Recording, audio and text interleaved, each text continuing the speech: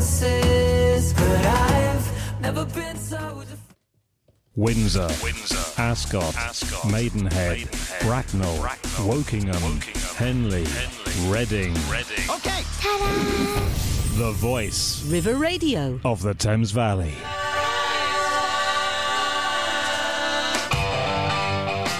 Hello, it's Turning Pages here on River Radio. We'll be discussing some great books and our favourite reads. We've got recommendations for Christmas books for adults. And we've got the casual poet Mike Burton in the studio.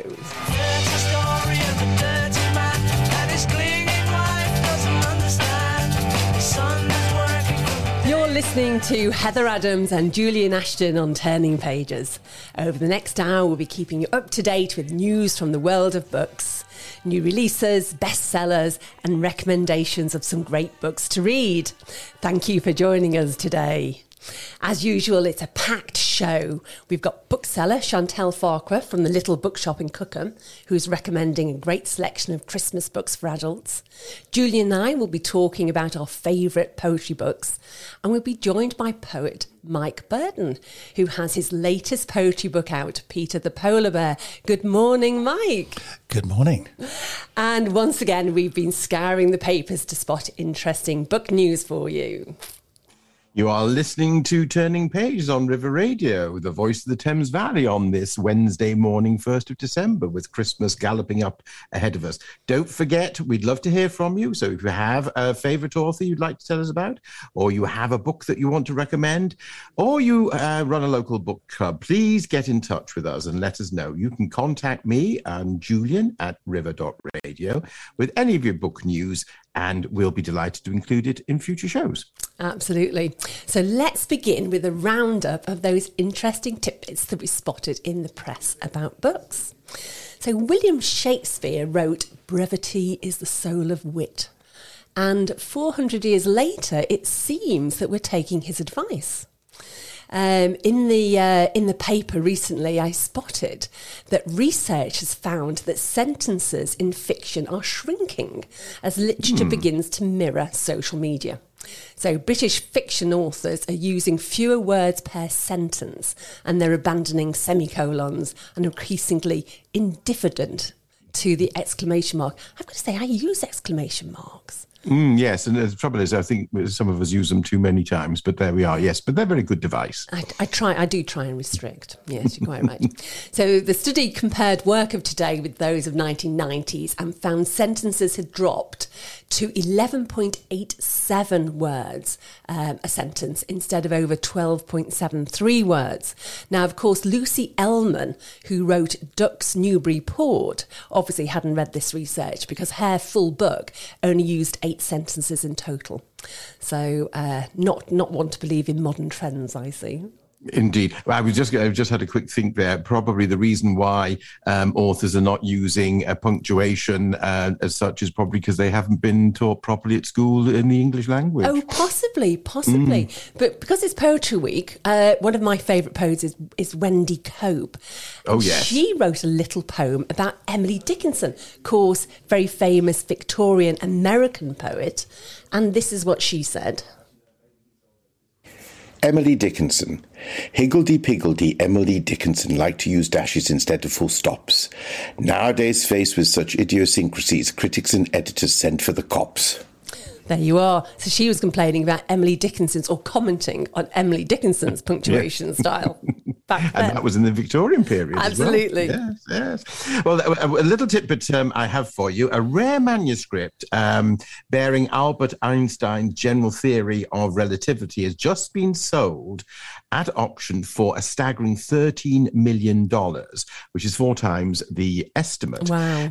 Yeah, a lot of money. The 54-page document is called the Einstein-Besso monograph, and it was written between June 1913 and early 1914, and it was one of just 2 surviving documents that record the early development of Einstein's theory of relativity that shaped the understanding of the cosmos. Now, apparently, Einstein himself probably because he was a genius, discarded most of his working papers, but his colleague Besso kept his where they shared, and in fact left this manuscript, obviously to the delight of his relatives, in his will. Oh, fantastic! Well, thank goodness we've got it. 'Cause it's just interesting looking at your workings out. And also, I always found it quite strange, when you've heard about in history authors, have their papers burnt and things like that, where they don't want anything left. It's strange, isn't it? And a pity. Yes. And a pity, definitely. Right, Mark Gatiss, who's actually one of my favourite actors at the moment. Very good, yes. Yes, and you might remember him, Doctor Who, he's been in Sherlock and The League of Gentlemen. And he's just adapted The Mezzotint by ghostwriter extraordinaire M.R. James for the Christmas schedules on BBC Two. And he's obviously having a very busy Christmas, because he's also adapted a forgotten children's classic, which is another ghost story called The Amazing Mr. London. And that is also coming to the TV this Christmas. And basically he found the book in a charity shop and felt it was so good that he's done a television programme on it, and they're also reprinting it for the first time for ages. But it had been so popular, the second-hand versions had been selling for over £100. Yeah, it's really interesting. So well, of course, M.R. James, we discussed a month ago in our Ghost series, yes. And The Mezzotint is a particularly good one. And The Amazing Mr. Blunden was turned into an incredible film. I think it was in the 70s. 70s, really good. But it had Diana Dawes in it. Did it? As the awful drunken housekeeper. You would know that. Yeah, exactly. Yeah, it's the 50th anniversary, would you believe, of the Costa Book Awards. 50 years this year. This prestigious prize is given out at the end of January. So for you listeners, there's plenty of time for you to read the nominations and for you to choose your favourite and see, in fact, if you agree with the judges when they decide the winner. Now, there are 5 categories. There's the first novel, the novel, biography, poetry, which is appropriate for today, and children's books. And the winning title is decided between the category of those winning books, and the winner receives a delicious cheque for £30,000. Fantastic, absolutely.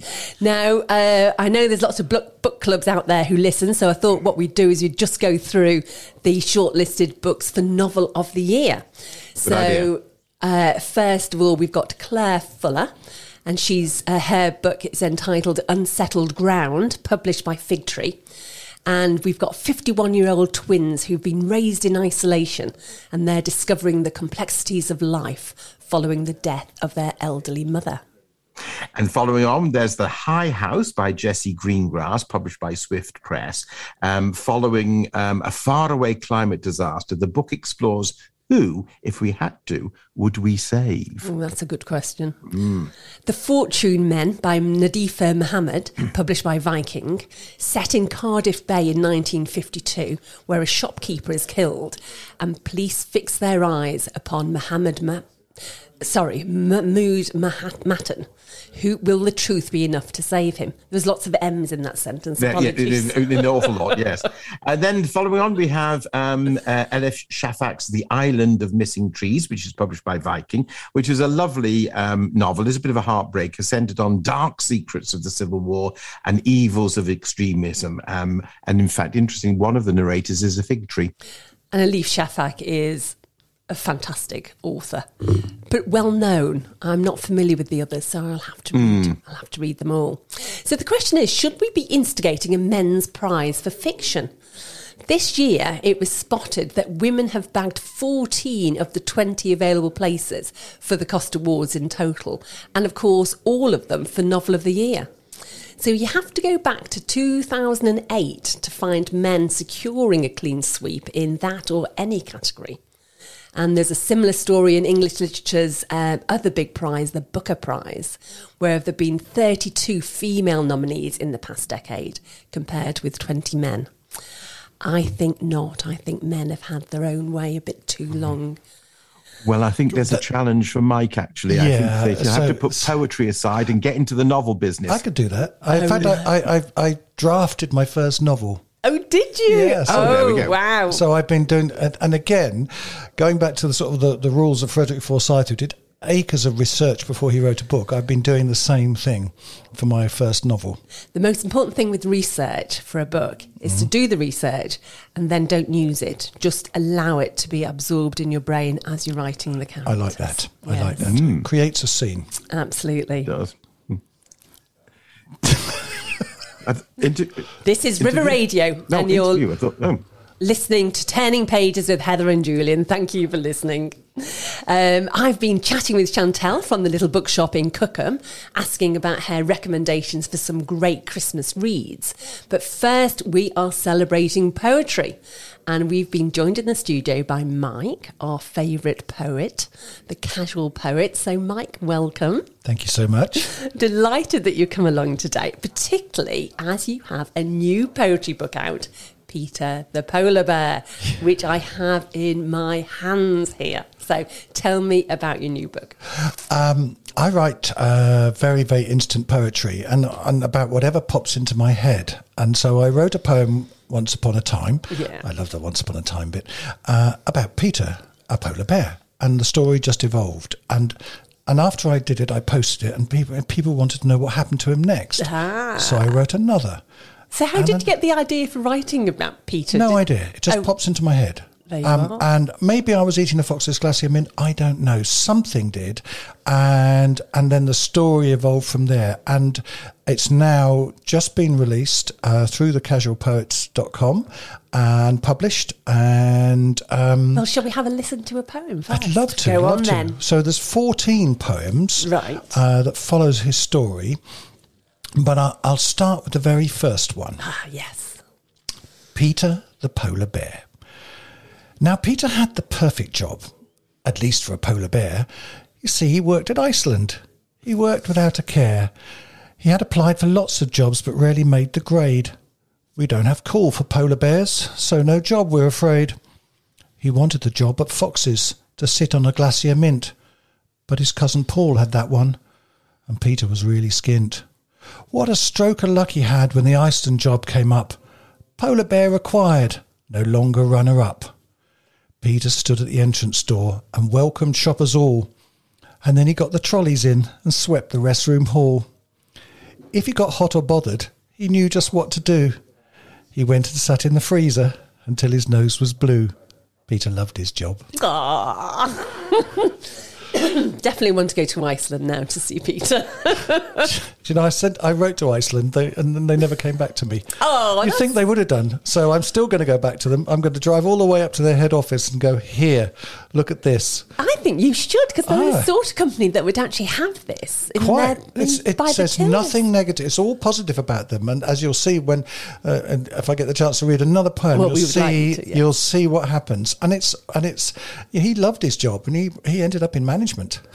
Great. I think Iceland are a lovely company, actually. So I'm sure the chief executive, I think just go straight to the chief executive. Yes. Or our local Iceland, and they might just do it on a local That's basis. an opportunity, isn't it? Yeah. There is. That's something you can do after the show.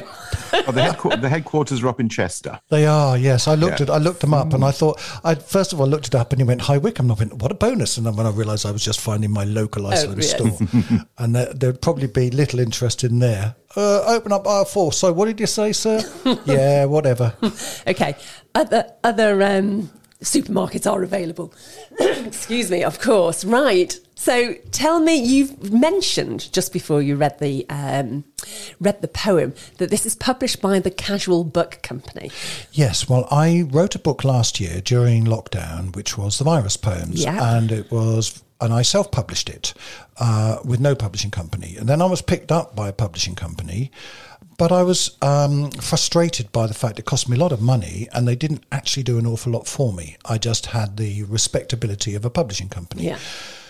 So when it came to Peter the Polar Bear, I was very keen to get it out as available for a Christmas stocking filler, $5.99 from the Casual Book Company. They weren't interested. They said, we haven't got time. Yes, well, I think publishing companies have quite a schedule to fill, and they've obviously had their Christmas books sorted. Yeah. So I for just a year, went, 2 years. okay, I'm going to do it myself. But having learnt a huge amount, sort of a exponential curve of learning in terms of the first book, I Yeah. thought I could actually start my own publishing company. I looked it up. There's nothing to stop me doing it. I've done that. I have all the details through Nielsen, the ISBN numbers, all that stuff registered with Companies House.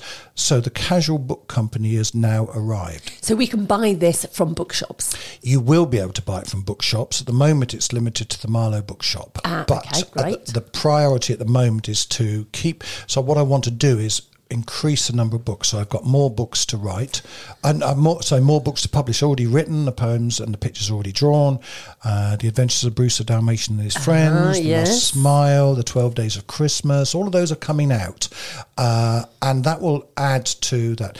The other thing I wanted to do, and from a sense of sort of benevolence as well, was that the problems I had are shared by many individuals who've had an obsession and wanted to write a book, but felt very, very intimidated by the whole process. So is this poetry or novels? No, or anything. That? So if people want to publish their own book in any shape or form, they can come to the Casual Book Company, and they will get all the support and advice they need in a one-to-one way. Yeah. And they can then print as many or as little as they need, and then advertise it through that website. Clearly, we will proofread it first. Yeah. But the idea is to try and make it easier for people who've just been passionate about something, don't want anything, but just wanted to publish their own book. Yeah, I think that's really lovely. In fact, I was talking to a friend over the weekend, and his dad, he's just been interviewing his father for a book. And I just think what a lovely present, both for you and your parents, to sit down and listen to their lives. And he's put together a little book from it. And that would just be fantastic. It was really lovely listening to his dad's story. And the wonderful thing is then that story becomes a legacy, and it becomes a found book from years to come for stories that otherwise would be lost. Yeah. So, and I've had a few bits of interest. It's in its infancy. It will be a platform for the poetry books. And my novel when I finish it next year. Yeah. But that's the plan. Well, fantastic. Well, certainly it's a beautiful book. So it's been well produced, I will say. Well, that's the other thing that I wanted to do. So all of it is local. So it's a local printer in the Thames Valley, a local editor, a graphic person, and also social media, so that we can offer the support for them if they want to market it, all done in a local area so they can meet the people and they don't feel intimidated. Great. So I recognise the value of large publishing companies and what they do, and it's all about volume and it's how the books get out there, which is wonderful because we need a huge variety of books because we're insatiable for them. But the individual, the man you just described, would probably not have done anything, and that's the target. That's great. I mean, lots of people have ideas for books, but they never take it the next step, and it's great just to have that easy way of getting into it all. Yeah. So have you always written? Has that always been something? No. I didn't start writing until I was in my mid-50s. Wow. And maybe a little bit earlier, the odd bit here and there, and then they just kind of exploded, and it wasn't until the Virus poems that it took off. And that was there wasn't a plan to do anything with it, but the encouragement was to turn it into a book, and it sold out, and it's on second edition for that one. Yeah. And then because I've carried on writing on social media 5 poems a week, the response has been, where can I get a copy of your poems? Yes, of course. So, and actually, if you're careful and use the right people, it's not an expensive process in terms of where the cost is, and that's what I want to do. So I've compared to the cost of the first book, it's a quarter of the cost because I now have a much, much better idea of what I'm doing. Yeah, of course, you've got that experience as well to know what's a good price and what isn't. Yeah. So you're writing a poem a day. I write. Invariably, a couple poems. I'm always several weeks ahead. Yeah, of course. And I've got about a month's worth of poems. But they just when they pop up. So this morning I was sitting down having a sandwich. I had for breakfast. It was kind of mid-morning, just before I came here, and I had a blackcurrant sandwich. And I wrote a poem called "The Sandwich," which epitomises the Britishness of sandwiches and what do you like in your sandwich. And then I went through all the flavours, and of course once you've finished that and you've gone something obscure, what sort of bread do you cut the crusts off? Definitely not. And no, but so that was, and they, if it takes longer than 5 minutes, then it's not worth it. Right. And it's not working.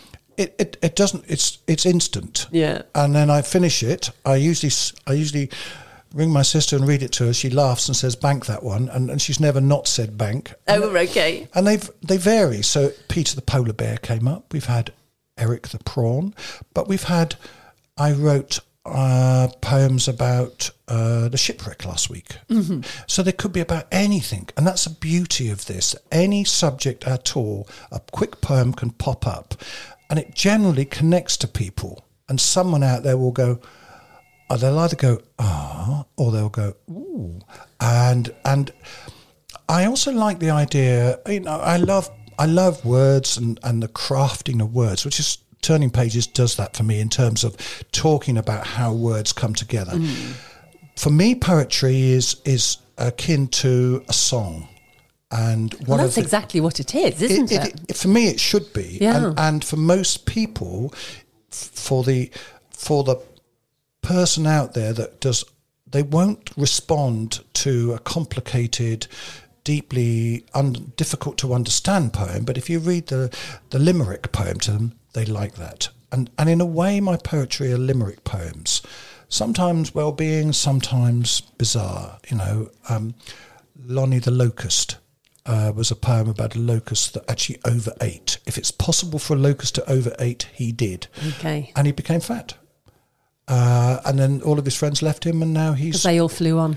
And now, because no one was there to feed him because he couldn't move, he'd eaten everything. He'd eaten everything. He lost all his weight, and now he's done a healthy cookbook. There you are. So, thank you for that. Yes, but that's the bizarrity isn't a word.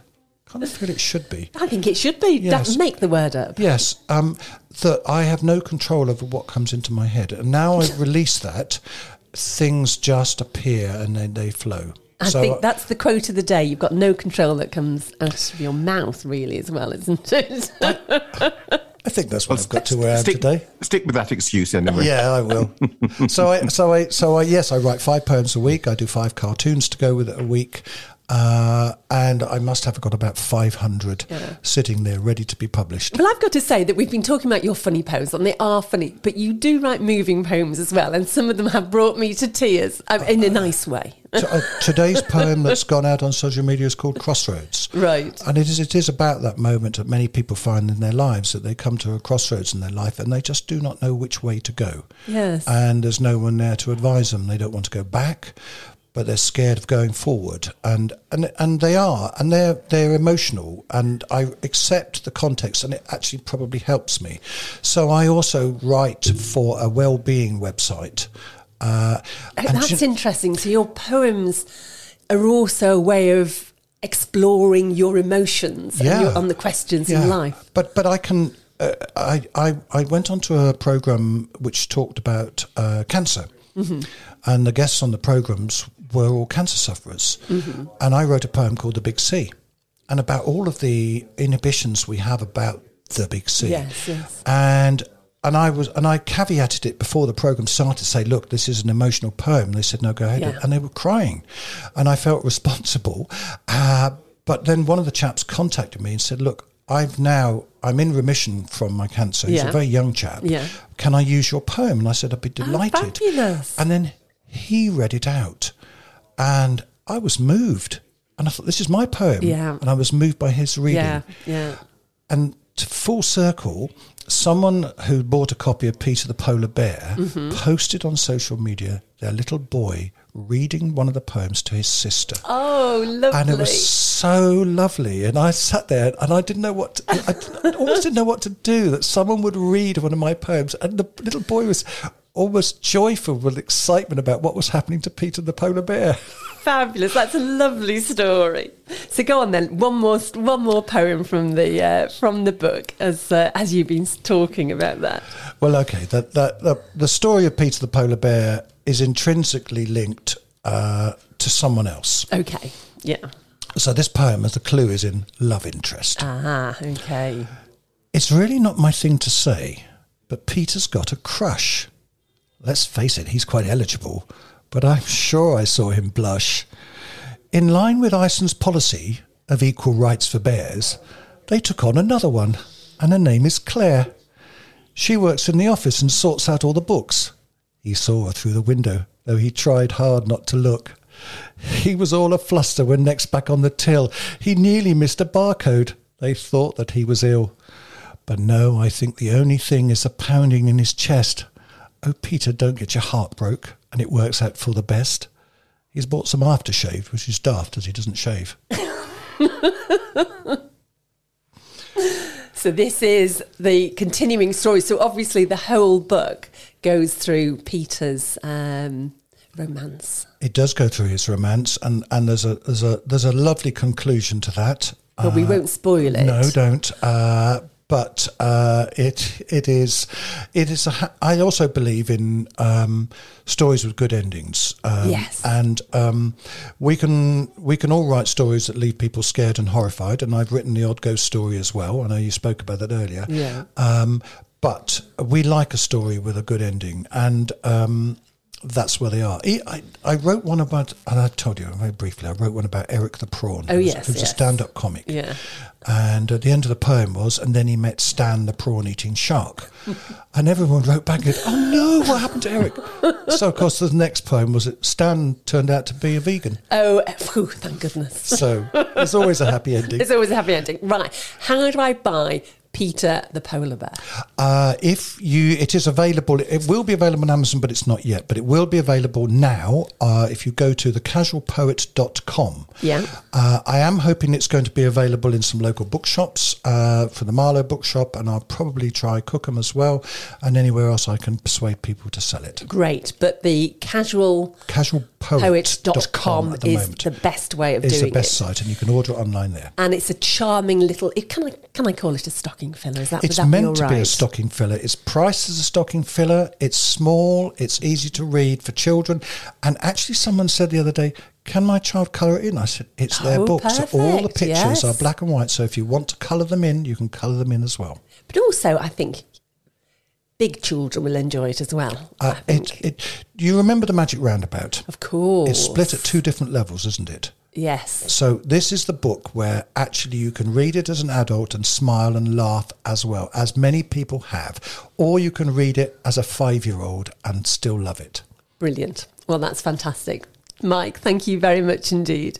So Peter the Polar Bear, written by Mike Burton, our casual poet, and you can get the book from thecasualpoet.com. Brilliant. Perfect stocking filler. And just in case you're looking for more inspiration on what to buy for Christmas, I've been chatting with Chantel from the Little Bookshop in Cookham to find out about her Christmas recommendations. And she's come up with some great book choices for adults. Let's listen to what she was saying. Chantal, hi. We're going to talk about adult books for Christmas. And I've got to say that it doesn't matter who you're buying for, there's going to be a book for that person out there somewhere, isn't there? Absolutely. And it's difficult to reach people, those who are difficult to buy for, such as aunts and uncles and brothers-in-law, etc. They are very well catered for. Don't worry, we have got it sorted. Great. So you have got together a list of suggested books. Now, I know it's proved quite difficult because even as we were preparing for this conversation, you were saying, shall I include this one? And what about that one? And there's just too many to choose from. So how have you decided on your pick? Well, we just look at what's selling and what we think our customers like as well. So yes, and I've tried to get something for everyone. Excellent. And non-fiction and fiction? Right, so I'd say this time of year, many biographies that come out for Christmas. I've got some fiction, but not too much. Some fun ones and some important ones. Okay, great. Right, we'll start off. What are you going to recommend first of all? Well, there is Joanna Lumley's biography of the Queen, which is out for next year. Obviously, it's a very important year for the Queen, and it's a gorgeous hardback. So that would be something I think that mums and grandmothers and aunties will be getting literally up and down the country this year. Right. So that's called A Queen for All Seasons. And then I would also like to mention Paul McCartney's The Lyrics. Oh, and that is a beautiful looking book, isn't it? I think it's going to be difficult to get hold of. We sold it over the weekend, so I can't show it to you now, but it's going to be one of those ones that just keeps selling. It's very special. It's 2 books, and it's unseen, unheard lyrics from Paul McCartney during his whole life. So he said he's never kept diaries, and he isn't going to write an autobiography. And this is the closest you'll get because he was writing about what he was going through at the time. So a book for anyone who's ever loved the Beatles or Paul McCartney or anything to do with his career. Yeah, and it's quite an expensive book, but I think it's so lavish looking that it's just absolutely worth it. I think if you're a big fan, then you're not going to want to miss out. Yeah. And another one I would recommend would be Spider-Woman by Lady Hale's book. This very, very popular so far. If you have anyone in your family interested in law or politics, then I would recommend this. I think it will be on a lot of wish lists this year. It's already been a big seller. Yeah, that's a good one for any ladies out there, any women. Very inspirational. Victoria Wood, Unseen on TV. Victoria Wood is one of my favourite heroines. I loved all the songs in particular. They were my favourites. Yeah. This is all the unseen footage that she wrote. You can see inside it's got lots of tickets and things like that, and it's very impressive looking, quite moving as well, because this is the last of her writings that we'll ever see. So it's scripts that she's written and it's just not performed. I saw her live in a performance many, many years ago, and it was very moving. Her songs brought everybody to tears. It was brilliant, very funny. Another one which has been super popular is Bob Mortimer, the autobiography, and The Way. For people of my generation, I grew up watching Bob Mortimer on television with Vic Reeves, and I'm a huge fan. It's not all laughs and jokes. He covers quite a lot of sad stuff in there too, but I think this has been selling steadily for the last couple of months, so this will be very popular. And of course, he's on the television at the moment with the fishing programme. Yeah, reaching a whole new audience, I think. Exactly, yes. And on the subject of comedians who are much loved in this country as well, Billy Connolly, Windswept and Interesting. So he's written an autobiography before, hasn't he? This isn't his first one. This might be his last, though, so I think it's quite an important one. Right. He's named it Windswept and Interesting, so that's how a friend described him. He never really thought of himself as that. But I would definitely say that he's windswept and interesting, a fantastic character, and obviously he's not very well, so we need to cling on to things like this while we can.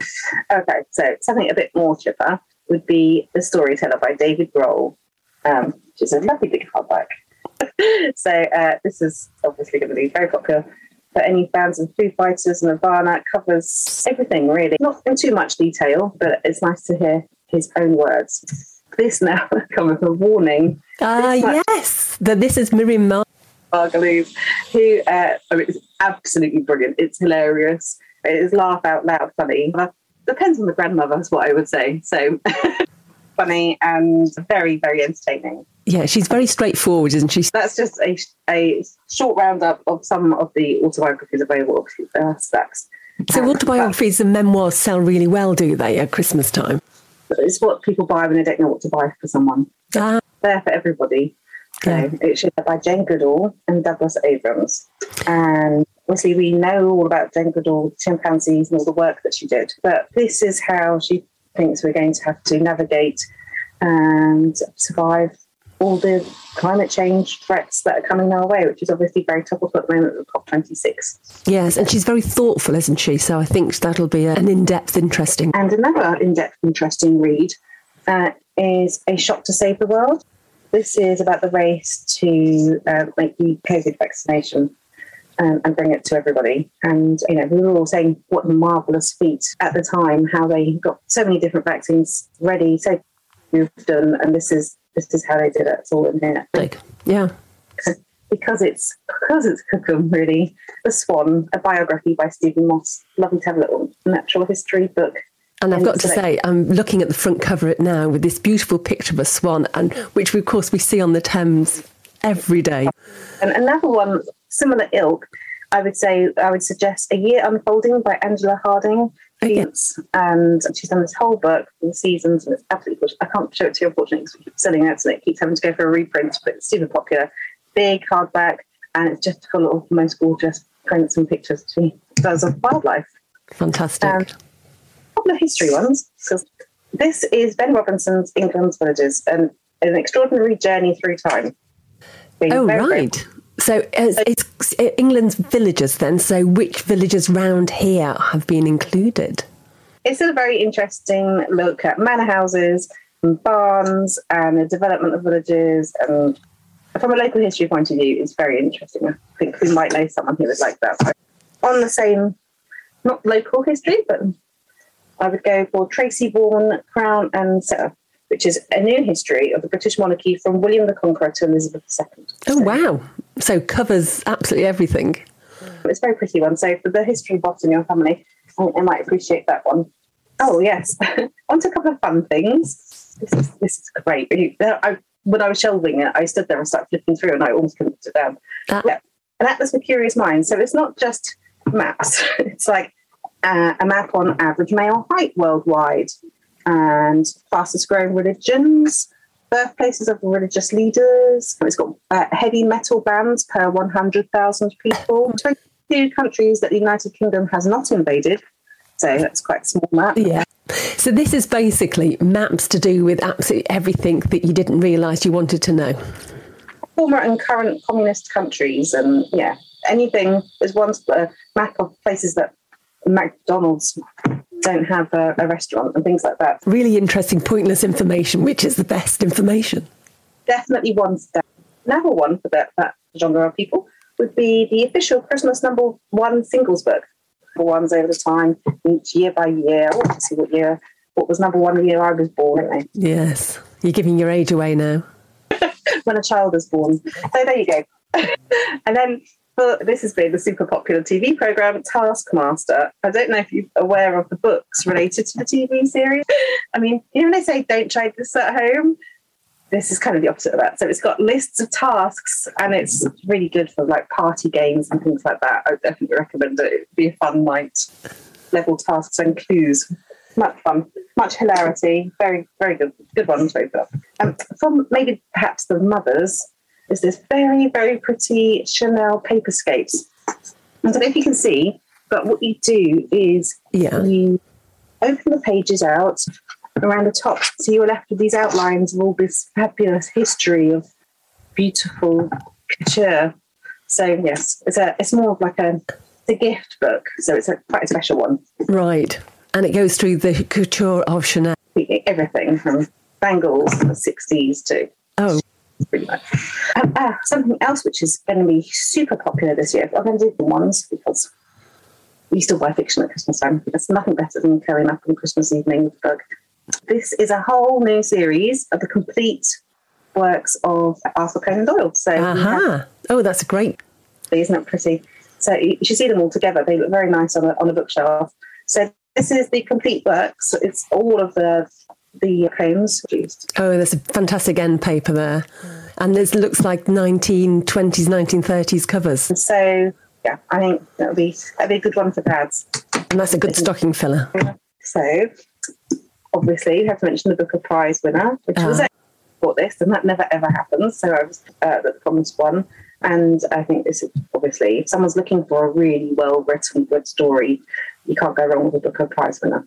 And I've got to say that looked a fabulous book. The cover is beautiful. It's a really good story. So, yeah, I'd say it was my favourite on the shortlist. Great. There is a new Rose Tremaine out. So Rose Tremaine fans will be excited. This one is really good. It's a historical fiction about a policeman who finds a baby and saves her, and then they meet later on in life and she has this big secret, and it's a bit of a page turner. Great. And she writes really well and very popular. And last but not least is the Christmas Murder Game. Like a game of Cluedo in a book, it is a story. Yeah. You have got clues to pick up on the way as well. So there's anagrams for the 12 days. A partridge and a pear tree will be hidden somewhere in the prose, for instance, and you have to try and find it. And it's a clue to something else. And there's also another game, which is very famous country house mysteries set at Christmas are mentioned throughout this book, and you have to find them all. And I love anything that has a family tree. There is this family that has this big estate, and every year they play the Christmas. But this year, whoever wins the estate. Stakes are high. very high. Now, our main character that we're following, Lily, isn't interested in winning the estates because obviously we wouldn't like her if she was like that. But her mother was murdered one year at the house, and the clues in this year's Christmas game will reveal who the murderer was. So she's taking part for that. But of course, all the cousins want to win the house, so everyone's playing dirty, and yes, it's great. I think it's a brilliant idea. It's quite unique. I haven't come across anything like this before, and it's like a crime book that you can all kind of get involved if you're doing it. So we picked it for our Christmas book club. So things together and seeing who wins. So I think fantastic. That's a really good idea. So you can read it as a story or you can read it as a puzzle. Yeah, absolutely. So it's good fun. I'm sure I'll get that looking for anagrams once I get into the story, though. Yes, you get carried away with the story. That is brilliant. That sounds fantastic. What a lovely collection of books there. And of course, I've got to say, if the book that you've chosen or you're looking for isn't in stock, you'll have loads of suggestions for other ideas. Order anything, it's usually in the next day. And if you're looking for inspiration, go to our website, thelittlebookshop.info, because we have got a digital version of our Christmas catalogue on there with loads of exciting titles coming out this year. Perfect. That's a great suggestion. Chantal, thank you very much indeed. Well, that certainly was a great selection of books, and I particularly liked the sumptuous gift hardbacks of the Sherlock Holmes in their 1920 covers and the fun end papers from the Baker Street Press. They look great on your bookshelves. The books recommended by Chantal include A Queen for All Seasons, a celebration of Queen Elizabeth II and her Platinum Jubilee, written by Joanna Lumley and published by Hodder and Stoughton. And Away, the fabulous autobiography from Bob Mortimer, published by Gallery UK. Bring Me the Head of the Taskmaster by Alex Hume. Chanel Paperscapes by Emma Baxter Wright, published by Welbeck, the book that transforms into a work of art. Lily, A Tale of Revenge from Sunday Times bestselling author Rose Tremaine, which is published by Chatto and Windus. And of course, Paul McCartney, The Lyrics, 1956 to the present, published by Alan Lane. Spider-Woman, the biography of Lady Hale, who was the former president of the Supreme Court.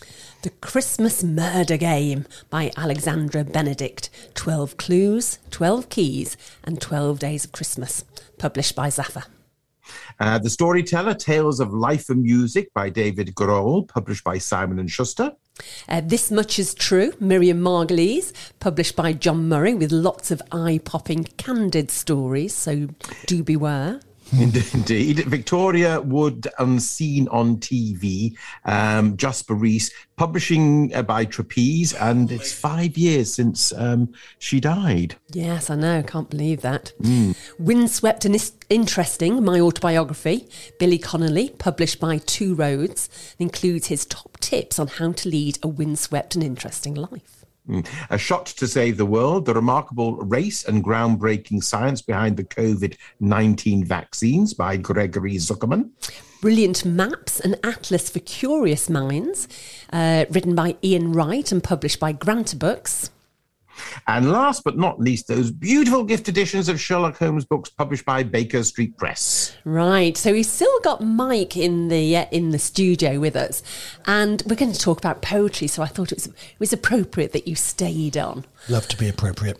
There you are. Unlike Miriam Mark, now that is, you're quite right. There must be a caveat on that. She's definitely not appropriate. Yes. She's got a lot of stories, and she's great fun. Yes. Yeah. You see, that's what I like about books, is it can be about anything, any topic in the world. I love the Paul McCartney one because there must be some reference to Paperback Writer there. And there's bound to be. Oh, I'm going to have to buy the book now. Yes. Just to find that reference. So I'm going to say I'm a big fan of poetry, and I'm assuming that you are too. I am, and I love it. And I think there's poetry that goes through the ages that really connects. Even if you go to Shakespeare is a poet. Oh, absolutely. And, the sonnets. And what a brilliant poet, and how he can capture. And for me, if you can capture an emotion from poetry, there's the skill. And did you learn poetry at school? No. Did you learn poetry at school, Julian? Not really.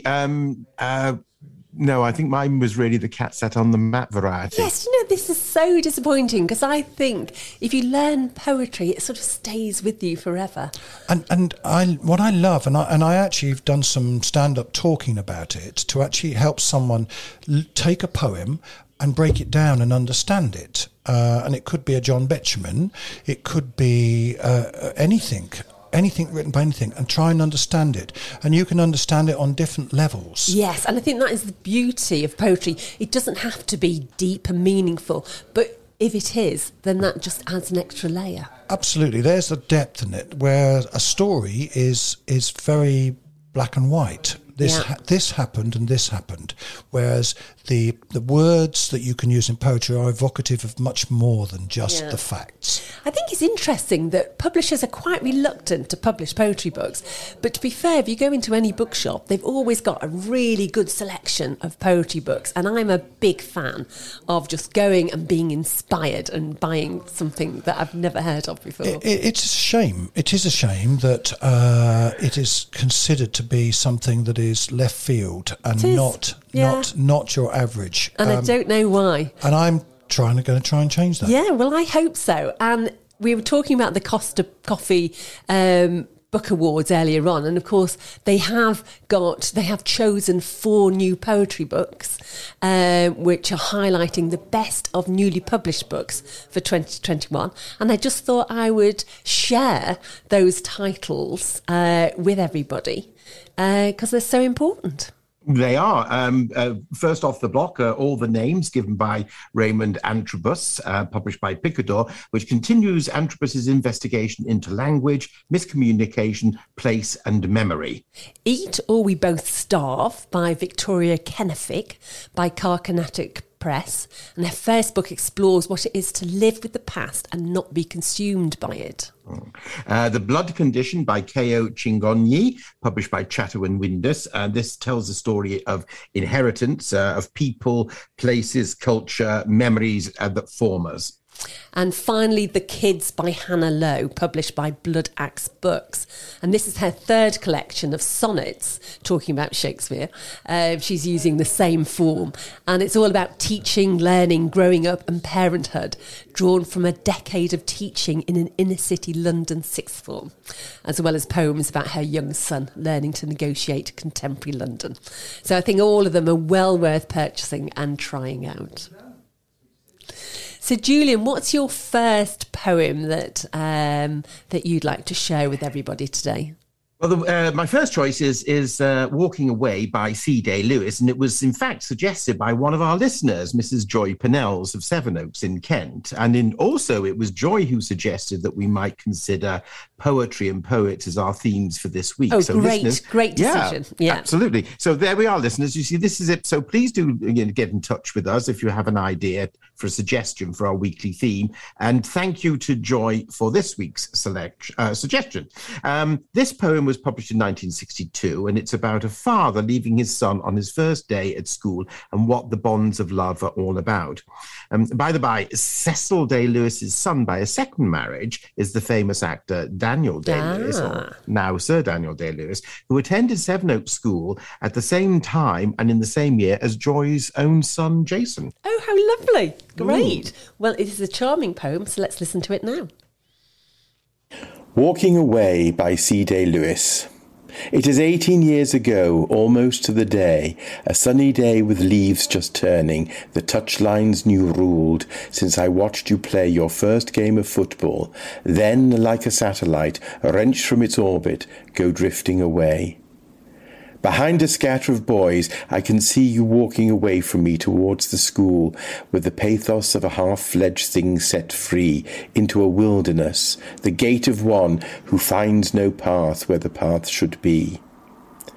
That hesitant figure, eddying away like a winged seed loosened from its parent stem, has something I never quite grasped to convey about nature's give and take. The small, the scorching ordeals which fire one's irresolute clay. I have had worse partings, but none that so gnaws at my mind still. Perhaps it is roughly saying what God alone could perfectly show, how selfhood begins with a walking away, and love is proved in the letting go. That's charming. Yes, it is indeed. And Cecil Day Lewis, who's a really distinguished poet, and he rose to become the Poet Laureate in 1968. And as well as being a poet, he taught poetry both Cambridge and Oxford, and later at Harvard University. And to supplement his income, he actually wrote a series of crime novels under the pen name of Nicholas Blake, and creating Nigel Strangeways as his sleuth. Oh, I didn't know that. Yeah, no, I didn't. It's very interesting. But he sadly died quite young at the age of 68 of pancreatic cancer, which is that a is great sad. loss. Yeah, Yes. that was a charming poetry, and often people might think that's sort of what poetry is about, and I think it's poetry's for everybody, and it can be fun and. It has to be everything, and that's the point about the variety of books as well. Yeah. You know, you don't. If you're mad on motorbikes and you're not going to go and buy a book on travelling the sea, you want people to be able to have a different appetite for different types of poetry. Yeah, and then my next book is called The Sunshine Kit by a marvellous young poet called Harry Baker. And he's a performance poet. So I saw him perform. He was actually at Norden Farm recently. I won't say last year because I've no idea with COVID what exactly happened. But he describes himself as a maths nerd.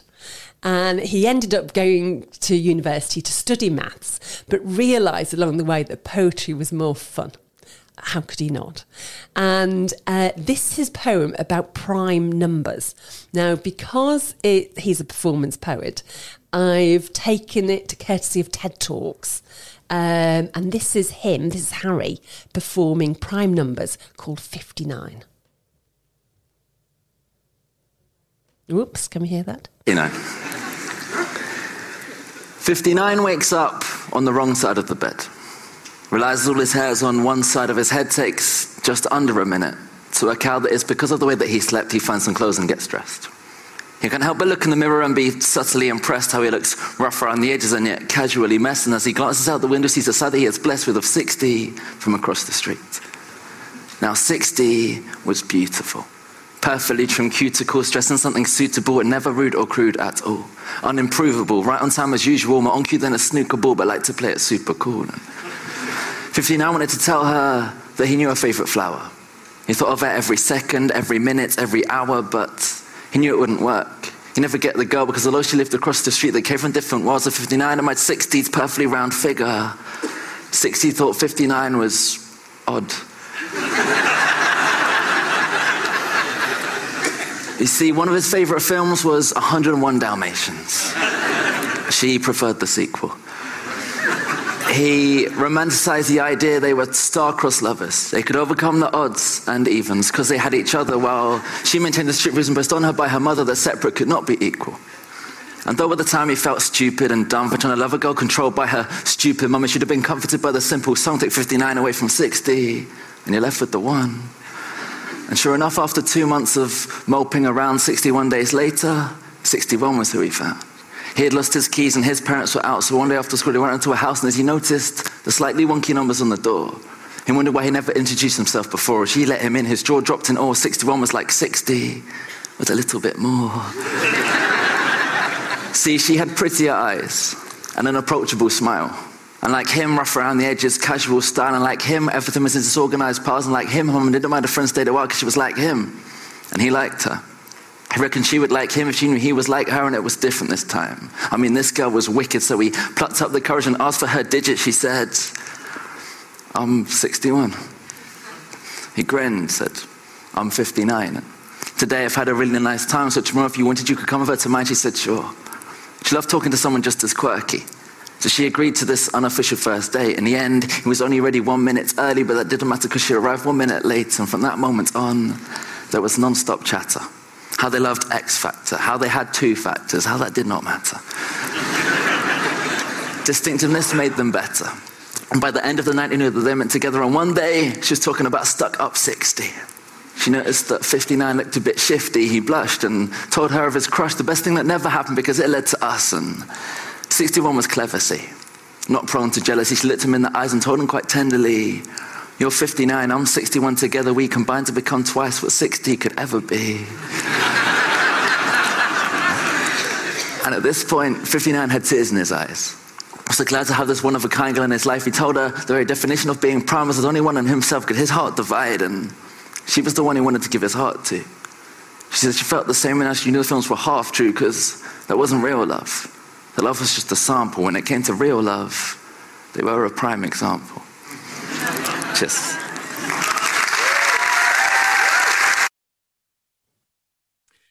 He's a rapper, as you can tell from his performance. Brilliant. Absolutely fantastic. And he was the youngest ever World Poetry Slam champion. So the book is fantastic. He is brilliant if you get a chance to listen to him, but his book is fantastic. And he just shows you that young, cool kids love poetry. And that's what we all need to do as well. So we're running out of time. So we've got other poems that we wanted to share for you. In particular, 3 Cheers for Pooh, Julian. I think we're going to have to do that next week. Okay, right, yes. Will that be all right? Because where did the time go? But I did want to share Harry Baker with everybody. So I think poetry is so important. We probably ought to do it every month, actually. I think that's a good idea. A little poem every now and again. Well, Joy would certainly be pleased with that. Yes. She's very keen on poetry. Yes, quite right. Yeah. And it's a little story in 2 minutes. In itself, absolutely right. So, with just one more thing to go, I thought I'd let you know what the Bookseller, which is our industry magazine, has listed the best-selling books of the week. And David Walliams has come up trumps with Gangster Granny. Gangster Granny Strikes Again by HarperCollins Children's Books has swiped the UK official top 50 #1 spot for a second week, selling over 54,000 copies in its first full week on the shelves. And the Guinness Book of World Records for 2022 is in the second place overall this week, which is no surprise. No. Do you know my dad's in the Guinness Book of World Records? Yes, I remember you telling me. What did he do? My father is the oldest hockey player in the world. Wow. I know. At what level? At team level. No, but he plays for a local team. Well, he's sadly died now, but yes, he played for a team in heaven. He played for a team in heaven. Yes, that's where he is now. Yes, I bet he is actually, because he played for 70 years. Wow. He started when he was 14, and because he started during the war, they'd all the men had gone away, so they had to get the boys into the team. But anyway, coming third place this week with a massive 179% increase in sales is Gary Vaynerchuk, who's written a book called 12 and a Half, Levering the Emotional Ingredients Necessary for Business Success.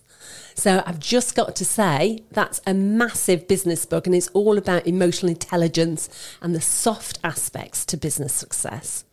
And if you are into business, don't forget Let's Talk Business is on at 1:00 today.